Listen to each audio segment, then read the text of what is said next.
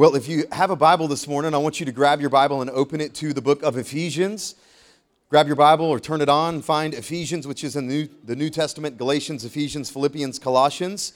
We are walking through, as a church, the entire book of Ephesians from beginning to end in a series called Walls Fall Down. Tell your neighbor, walls fall down. Walls fall down. The entire book of Ephesians majors on the topic of unity. Unity with God and then unity with one another through our Lord and Savior Jesus Christ, who has accomplished for us vertical reconciliation with God as well as horizontal reconciliation with man. Now, Ephesians in its day was a warning and was a caution of a letter from the Apostle Paul, who was in a prison in Rome, to these Ephesian churches, and it was a caution for them not to be divided. And today, as we read Ephesians a couple thousand years removed from Paul's day, I believe that the book of Ephesians stands as a stern rebuke to our church and to the church at large in America, specifically the evangelical church. By and large, white evangelical churches have avoided the topic of unity and have avoided, unfortunately, the hope of the gospel, which is reconciliation of all things. Ephesians chapter 1, verse 10, that God, through the gospel, is uniting all things in heaven and on earth in Christ together in unity. And the issue is that we can retreat and silo as white evangelicals into our comfortable white silos and avoid topics of race and ethnicity and reconciliation. You can be in a white evangelical church in America and never hear a sermon on race or ethnicity, which is unbelievably unfortunate. And the reality is that if Jesus, I believe, or the Apostle Paul was here today in our cultural context, would be hammering over and over again unity together as the church in the world in which we find ourselves.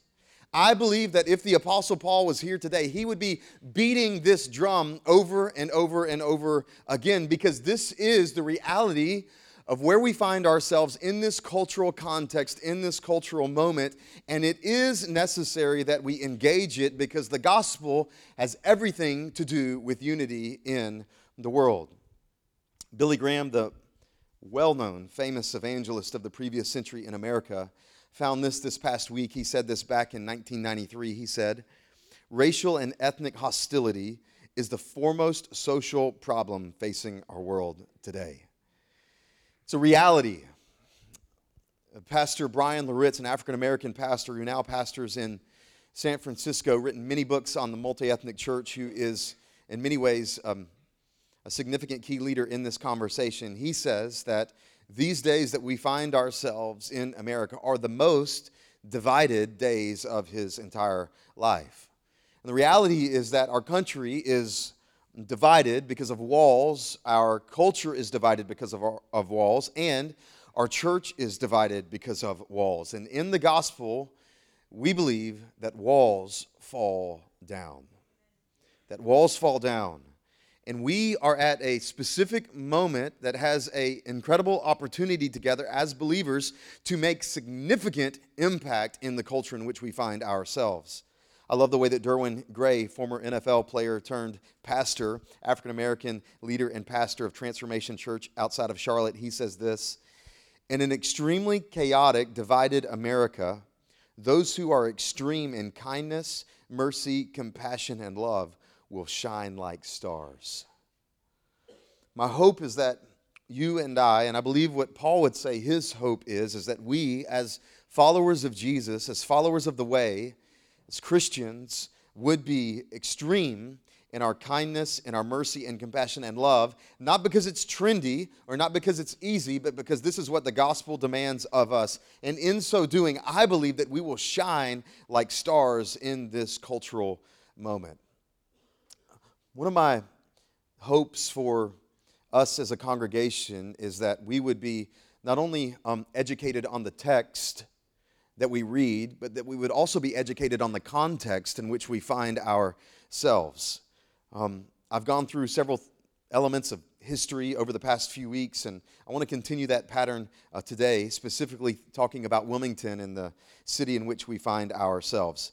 I'm somewhat of a history nerd, you could say. I don't have a history degree. Confession. Can we do confession? The first time I took church history in seminary, I actually failed the class and got in a fight with the professor. But we won't go there. So I'm not necessarily good at history, but I enjoy it. I was studying the history of Wilmington and specifically the church history in Wilmington. And as you know, that we have some churches that have been here for a really long time. We have some churches that have endured past centuries, is how long they have been around, who have endured wars, who have endured a civil war, have endured the Revolutionary War, they've been around for a significantly long time. One of these historical churches in our city is First Baptist Church, who I'm friends with the pastor there, Matt Cook, and we have a lot of friends that are a part of that congregation. First Baptist Church, the initial Baptist church in Wilmington, is responsible for most of the churches that exist in our area who are Baptist churches that were planted out of First Baptist, which is downtown on Market and 5th. In studying the history of First Baptist, I found the historical sketch of part of the history of their congregation, and I knew that they had some history even going all the way back to slave days. They used to have actual slave pews and rows that existed in the back of the congregation. But I found this historical sketch, and it says this. I'll read it for you. From the records, it appears that from January 1845 on, the colored members held their meetings separately from white members. At least they held their conference meetings at a different time. On January 2nd, 1845, the use of the church building was granted to Brother A.J. Battle for the purpose of preaching to the colored people on Sabbath afternoons and with a view of collecting an African congregation. On May 26, 1845, two colored deacons, Harry Burgwin and Marion Walker, were chosen for the colored portion of the church. Now, as I read that shouldn't sit well with you. There should be something in you that kind of has a hard time with that, that's a little bit challenged by that. The reality is that colored members in their day weren't actually really welcome and on the same playing field as white members of this day and were considered second-class citizens. And rather than be one church with one Lord and one baptism and one faith and one Spirit, they thought that it would be better to do two. And so the reality is that now in Wilmington, we not only have one First Baptist church, we actually have two First Baptist churches that today, even today, exist 5 blocks from one another, the white First Baptist Church and the black First Baptist Church. As I mentioned a couple weeks ago, prejudice was responsible for the initial segregation of the American church. But then, not only was there prejudice, a few centuries later, in just a couple decades or a few decades ago, prejudice was paired with pragmatism. Pragmatism just means the easiest way to do something, the easiest way to get the results that you want to get. So what initially was built on prejudice was reinforced by pragmatism. In the 70s and 80s, there was a principle that was pervasive throughout the entire church in America. It was the principle called the homogeneous growth unit principle. It's not specifically a Christian idea, it's just a sociological idea, and the idea is that like things attract.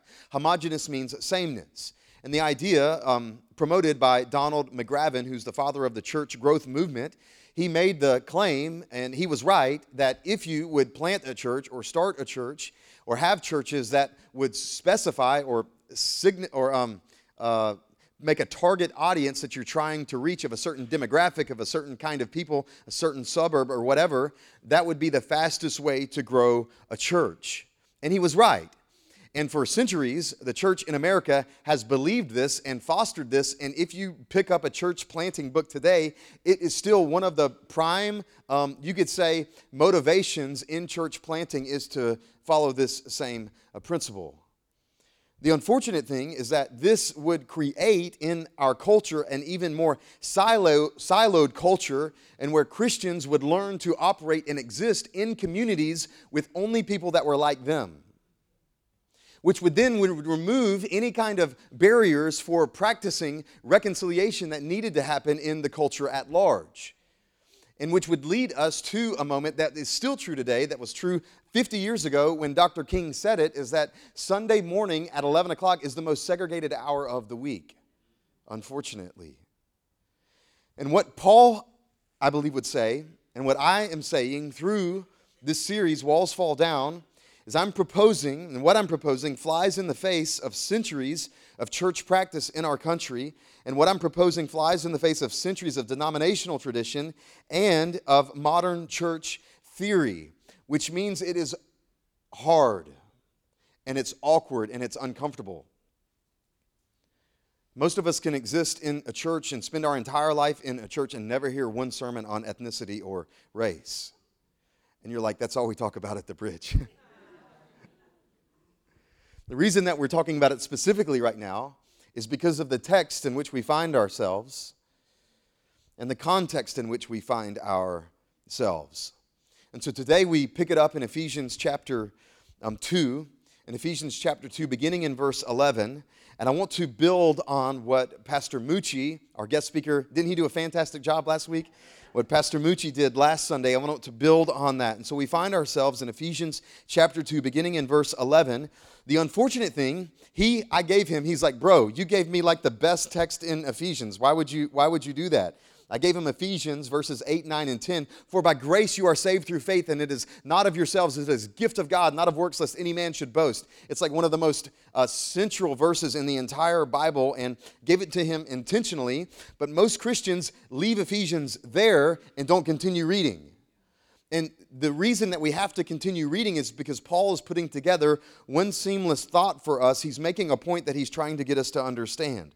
The paragraph that we find ourselves in today, one commentator, he says this paragraph provides us one of the most wonderful descriptions of peace and reconciliation in the Bible. One of the most wonderful descriptions. And he would go on to say, it is for such reasons that this paragraph has been regarded as perhaps the most significant ecclesiological text in the entire New Testament. Ecclesiological is just a big word for church. One of the most significant passages, this passage that we find ourselves in all of the New Testament. I was originally going to walk through verses 11 through 22. I'm going to cut it in half or cut it part of the way. We're going to stop at verse 18 today because I don't have the ability to go all the way through. Don't say amen, okay? Ephesians chapter 2, beginning in verse 11. We got to do some work, all right? You ready? Verse 11, this is what Paul would say to the Ephesian readers 2,000 years ago, in which he would say to us as well. Chapter 2, verse 11. Therefore, based on everything that I just told you, based on everything that I just said, that previous passage, Ephesians chapter 2, 8, verse 9, remember that. He says, therefore, because of that, remember that at one time you Gentiles, those of you who are outsiders, outside of God's people, Gentiles in the flesh, called the uncircumcision, they've been called that by the Jews, which is called by the circumcision party, the circumcision group, which is the Jewish people, which is made in the flesh by hands, verse 12. Remember that you were at that time separated from Christ, alienated from the commonwealth of Israel, and strangers to the covenants of promise, having no hope and without God in the world. At this point, you should say, what in the world is he talking about? At this point, you should say, I don't understand. Gentiles, uncircumcision, circumcision, separated, commonwealth of Israel. What's that talking about? Covenants of promise. Break this down for me, Pastor Ethan. You're welcome. Here we go. If you go all the way back to the early passages of the Bible, in the first few chapters of Genesis, you see that God had created a world and established a humanity that unfortunately turned on God and decided to be their own God, and there would endure separation from a holy God. But God would not be done with them yet. God would pursue them and chase after them to recreate the kind of humanity that he wanted to create in the beginning. And so he would do this through a specific group of people, through a nation state that would have a father, Father Abraham. Father Abraham had many sons. Okay, we won't do that. But Father Abraham, and through Abraham, God would call him out from a land in which he was, send him to a land that God would prepare for them. And through this land, God says in Genesis chapter 12, all the families of the earth will be blessed through your family. Every people group, every nation, every ethnicity, Abraham, through you, one day, Through you and your family, your multitude, large, huge family, through you, I'm going to bless every nation, every family on the face of the earth. I'm going to do it through you. Well, the story would continue as they would begin to create this family that was broken and messy, and they didn't figure it out very well. They would go through all sorts of different challenges. They would even go through slavery in Egypt, and it's crazy the story that would unfold. And then Moses comes onto the scene later in the book of Exodus. Now that God has removed his people from Egypt and has set them on a new path in a direction to the promised land, they do not know how to operate and how to live as a nation. And so God institutes to them, through Moses, a law in which would govern them, in which would operate the way that this specific nation state, the nation of Israel, would live and operate as a specific kingdom, the kingdom of God. Now, why am I saying all this? Because it's important to understand what Paul is trying to communicate in our passage for today. What is the purpose of the Old Testament law? I'll run through this quickly for you. 4 purposes for the Old Testament law. Number 1, it was supposed to be a picture. It was supposed to be a picture. The law, the commandments, the ordinances, the commands of God were supposed to be a picture for Israel of what the righteousness and justice of God would look like. Paul in Galatians chapter 3 would say that the law was a schoolmaster or a tutor or a custodian that was supposed to teach them what righteousness was like and what justice was like. Righteousness is right relationship with God. Justice is right relationship with one another. If you remember, this is amazing how the thread is woven through the entire Bible. Jesus would ask the Pharisees of what is the most important commandment in all of Scripture, and they would go back to the Old Testament, would say, love the Lord your God with all your heart, soul, mind, and strength. And then the second is like it, love your neighbor as yourself. Do you see what that is? Love God. It's vertical reconciliation with God, and then love your neighbor. That's horizontal reconciliation with man. Ephesians is only a continuation of that thread that is woven through the entire Bible. And I'm about to freak out because of how amazing that is.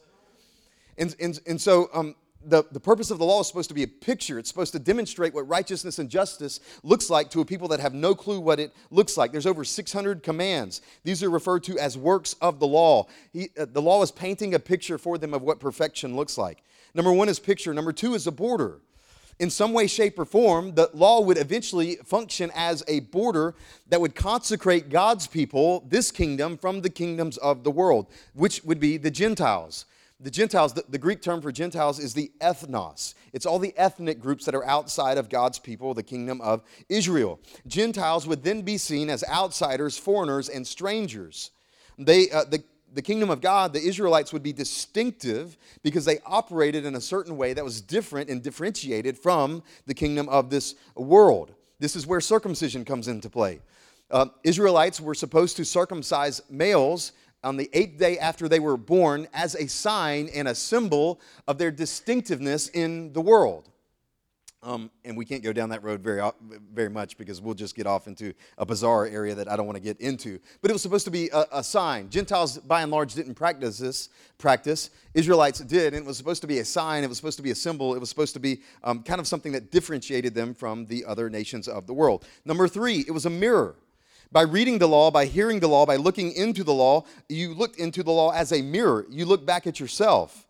It would expose your sin. As you looked at these hundreds of laws, you would see that you quickly didn't match up to the standards and the commandments of the law and the righteousness of the law. The law was in many ways like an indictment against you, proving that you didn't have the ability to achieve the righteousness of God. In fact, no one can achieve the law or fulfill the demands of the law. The design of the law was supposed to point out that you are insufficient to keep it and to abide by it. At your best attempts, you fall flat on your face, and it's supposed to provoke in you a desperation that you are incapable of achieving the law, and you need something outside of yourself to save you, and which would lead Moses in Deuteronomy chapter 27, verse 26 to say, "Cursed is everyone who doesn't abide by all things written in the book of the law."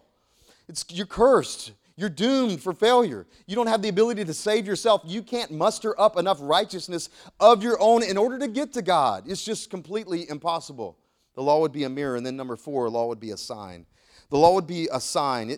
The law wasn't ultimate, but it was always designed to point to something else that was ultimate. the law, there would be a mediator. This was Moses. This was someone who would receive the revelation from God and then dispense the revelation of God to the people. There was also a temple and temple practices in the law. The temple was a place that was protected enough for God's presence and God's power to dwell in.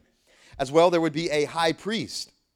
The law would have a high priest who would enter God's presence, that would enter the Holy of Holies on behalf of the people to make atonement for the sins of the people. And then we see that the law also included hundreds of sacrificial laws, ceremonial laws, sacrificial system, and the breaking of the law required a death sentence in which they would sacrifice animals symbolically as a demonstration that blood is required for not keeping the law. And then Paul would tell us in Galatians chapter 3 that we are under the law. We are under the law. He would say that we're held captive, that we're imprisoned by the law, that we don't have the ability to achieve it or to break out of it, that we're essentially doomed. We're dominated by the law because we can't fulfill it. And so we either rebel against it or we try to obey it in our own strength, but we're doomed either way. And the law would create walls, specifically two walls. The law would function as a wall between humanity and God because they didn't have the ability to meet the requirements of the law in order to be justified before God. But then it would also function as a wall between others. Remember the border that I mentioned earlier. The laws and the regulations and the commandments, and you could say the constitution of the kingdom of Israel, of God's people, would then create a wall from them and other nations and other kingdoms of this world. It would create within the Jews an unfortunate reality of pride and privilege because of their circumcision, because of their superiority. It would make the Gentiles feel like outsiders and really alienated from God, that they were strangers, that they didn't belong. And then this would creep into the church. This was the reality already in culture, but then this would creep into the church where there was a tiered citizenship. There was a first-class citizenship of Jews and a second-class citizenship of Gentiles. And the Gentiles were regarded, or they automatically felt left out by God and by his people and didn't feel as regarded by God as the Jews would. This was ultimately misguided in the way that the Jews would operate.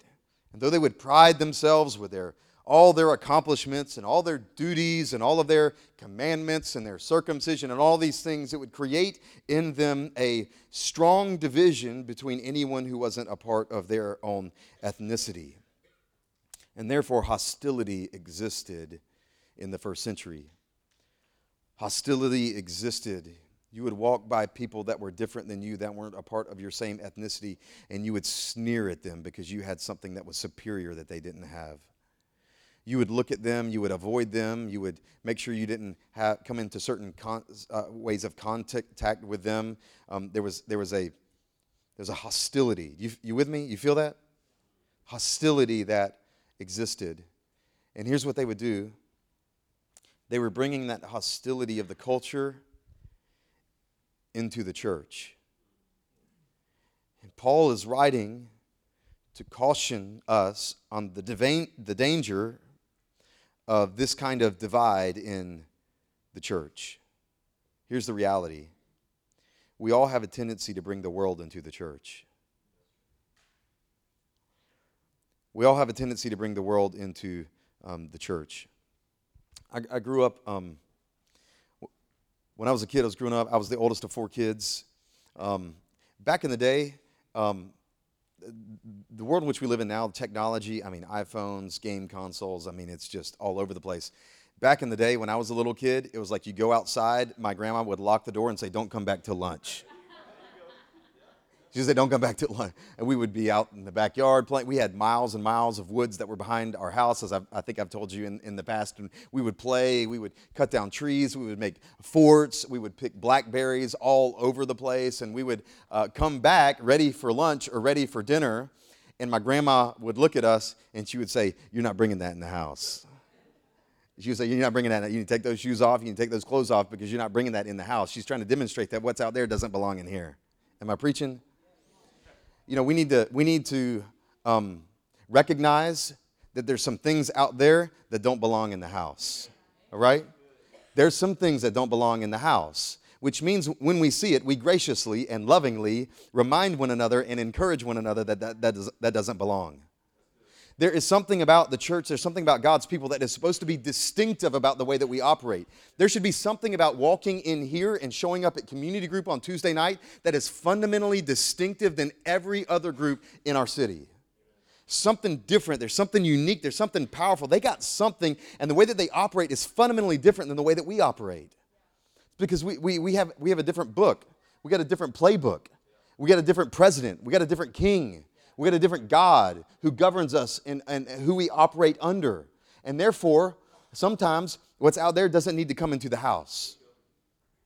And we got to be careful, and this is where it's so hard because Jesus says, or the scriptures say, be in the world but not of the world. And so we want to be in the world and we want to engage with the world. We don't want to retreat from the world. We want to love the people that we are around, that are our neighbors, that are our coworkers, that are our friends, family. We want to be in the world, but we've got to make sure that the world doesn't come into us.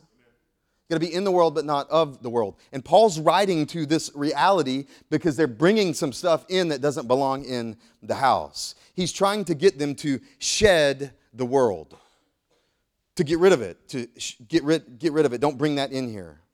And so he writes into this situation to these Gentiles and saying that there were some huge walls that stood against you, against the people of God, and against God himself. And then he says this in verse 13. But now, as Pastor Mucci said, this is a divine but. That's funny. I don't care who you are. That's funny. Pastor joke. But now, which means he's drawing a line in the sand. He's saying there's something that's different now. But now in Christ Jesus. I can't imagine being a Gentile hearing this for the first time. You've been discriminated against. You've been pushed to the edges and to the margins of church and community and leadership and your culture. You felt like a second-class citizen. And a letter comes through the door. They open the letter and they say, who's that from? Say, it's from Paul. What does it have to say? It says this. But now in Christ Jesus, you who were once far off have been brought near by the blood of Christ. For he himself is our peace, who has made us both one. At that point, they're looking at each other. What? What did he just say? Who has made us both one and has broken down in his flesh, meaning on the cross, the dividing wall of hostility. He tore it down. Verse 15, how? By abolishing the law of commandments expressed in ordinances, that he might create in himself, he's the fulfillment of the law, in himself one new man in the place of the two. At this point, they're still looking at each other. Really? So making peace, he mentions peace 4 times in these verses, and might reconcile us both to God in one body through the cross, thereby killing the hostility. The gospel kills hostility. It kills hostility. Verse 17. And he came and preached peace to you who were far off, meaning the Gentiles, and preached and peace to those who were near, speaking of the Jews. For through him we both have access in one spirit to the Father. The gospel kills hostility. The gospel is an offensive weapon that moves actively to tear things down that don't need to be there. And we should all be amazed that the gospel, first and foremost, has torn down the wall that stood between us and God. That there was a wall that you could not cross. There was a wall that you could not scale, regardless of who you are, or what your past is, or what your ethnicity is, or what your background is. You couldn't scale the wall. It was too big. But Jesus tore it down in his flesh. The wall that stood between you and God. Jesus went on the cross in his perfection, meeting every moral requirement of the law and stood in your place and took on your sin and shed his own blood for your forgiveness so that the walls of the law and your own sinfulness could be torn down. And you step into relationship with God. Jesus accomplishes for you peace with God and reconciliation with God. You were an enemy. You were estranged. You were a foreigner. You were an outcast. You were so far away, but now you're brought back to the Father and you stand in relationship with Him. The gospel accomplishes that. There's no more, praise God, a dividing wall of hostility between you and God. Do you know that God isn't hostile at you today if you're in Christ? He's not. Some of you think that God's agenda for your life is just to beat you up, to mess up your life, to confuse your life. In Christ, there's no hostility between you and God anymore. Jesus has already taken care of that. You have peace with the Father. He wants an abundant life for you. He wants an abundant life for you, a life that's full and free and rich and enjoyable and beautiful with Him. Broke down the dividing wall of hostility between you and God. The gospel also broke down another wall, not a vertical wall between you and God, but the horizontal wall that stood between you and others. Historians tell us that, specifically Josephus in the first century, that in the temple, there were various temple courts. The temple was the place where you would go to worship, and in the temple courts, there were different courts for different groups of people, one of those specifically being the court of the Gentiles. The Gentiles didn't have the privilege and the opportunity to go into the inner courts. They were regulated to the outer courts of the temple. They were regulated to the outward sides of the sanctuary in the Jerusalem temple, and there were barriers, literally walls, that stood between them and other groups of people in the temple. Josephus tells us that there were notices that were written on the wall in Greek and Latin that were warning Gentiles not to proceed past the wall because it would mean their death. Literal barriers that stood in the temple that prohibited the Gentiles from entering into the inner courts where Israel worshiped. It's interesting if you remember back to the story of Jesus and turning over the tables. Remember, Jesus goes into the temple.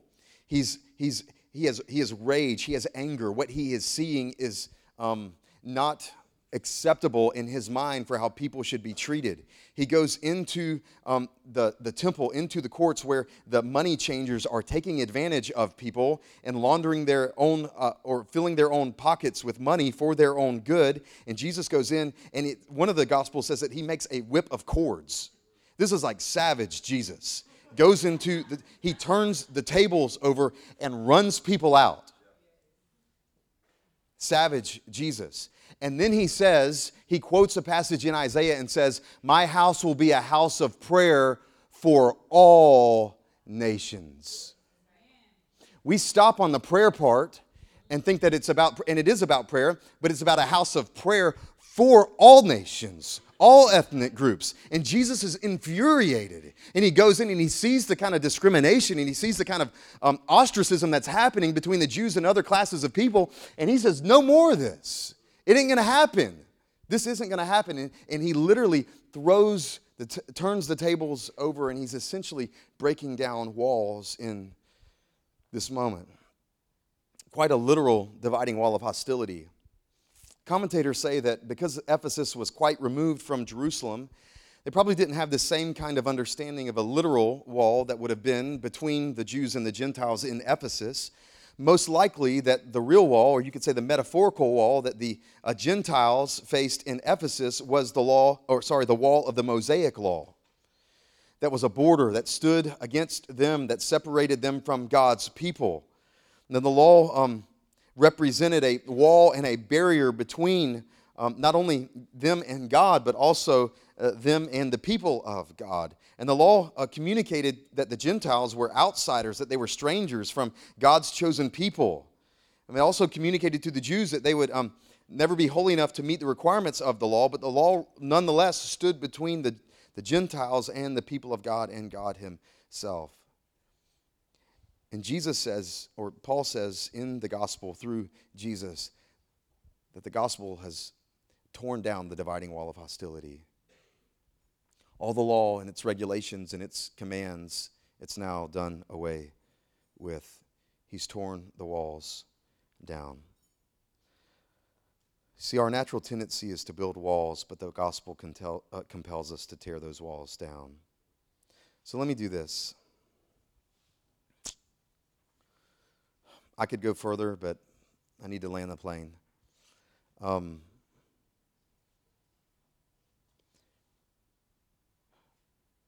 reality of the Christian community is that we should be a community of what Paul describes as peace. Peace that exists. Do you know what peace is? Peace is the presence of harmony. Peace is the presence of unity. Peace is when opposition is removed. Peace is when division is moved. And peace is when two parties stand in unity together. My wife and I, we have this practice whenever we have conflict, which is like once every 3 years. And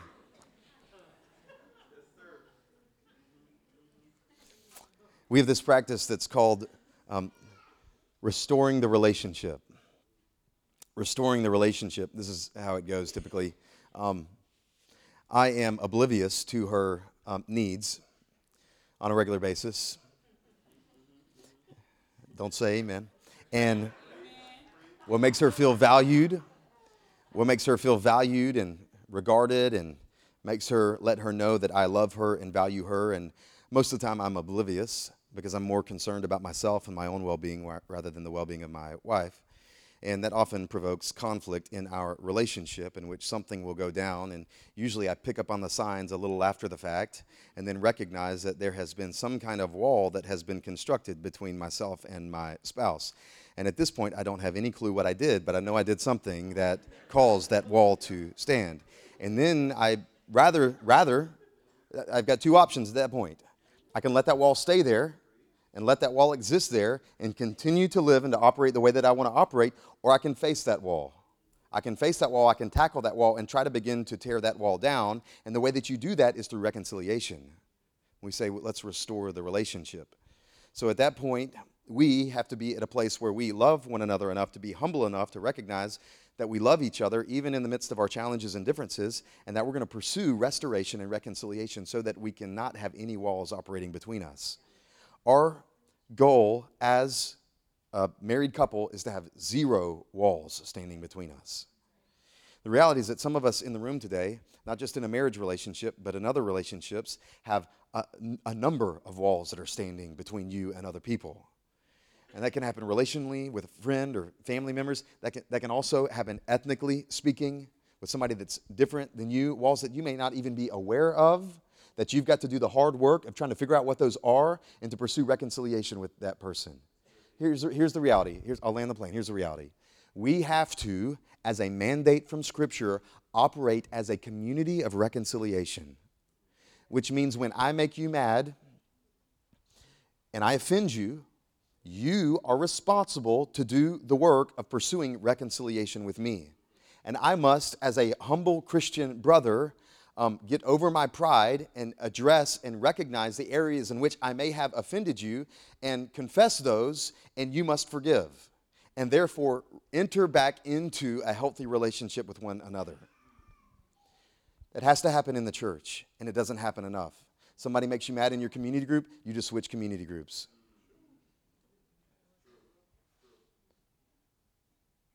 Pastor said something that you didn't agree with that made you mad, that offended you, you just left the church.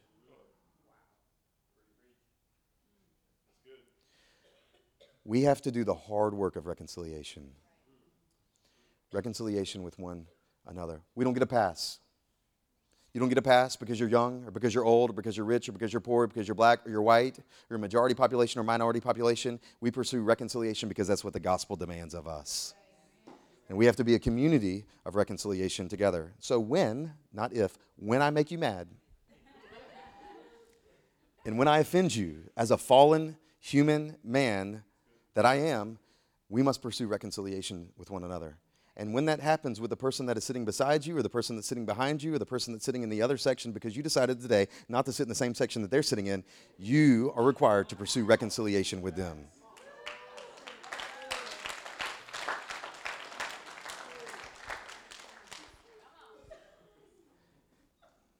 As long as I'm reading this right,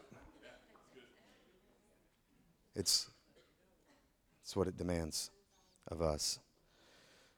Let's pray.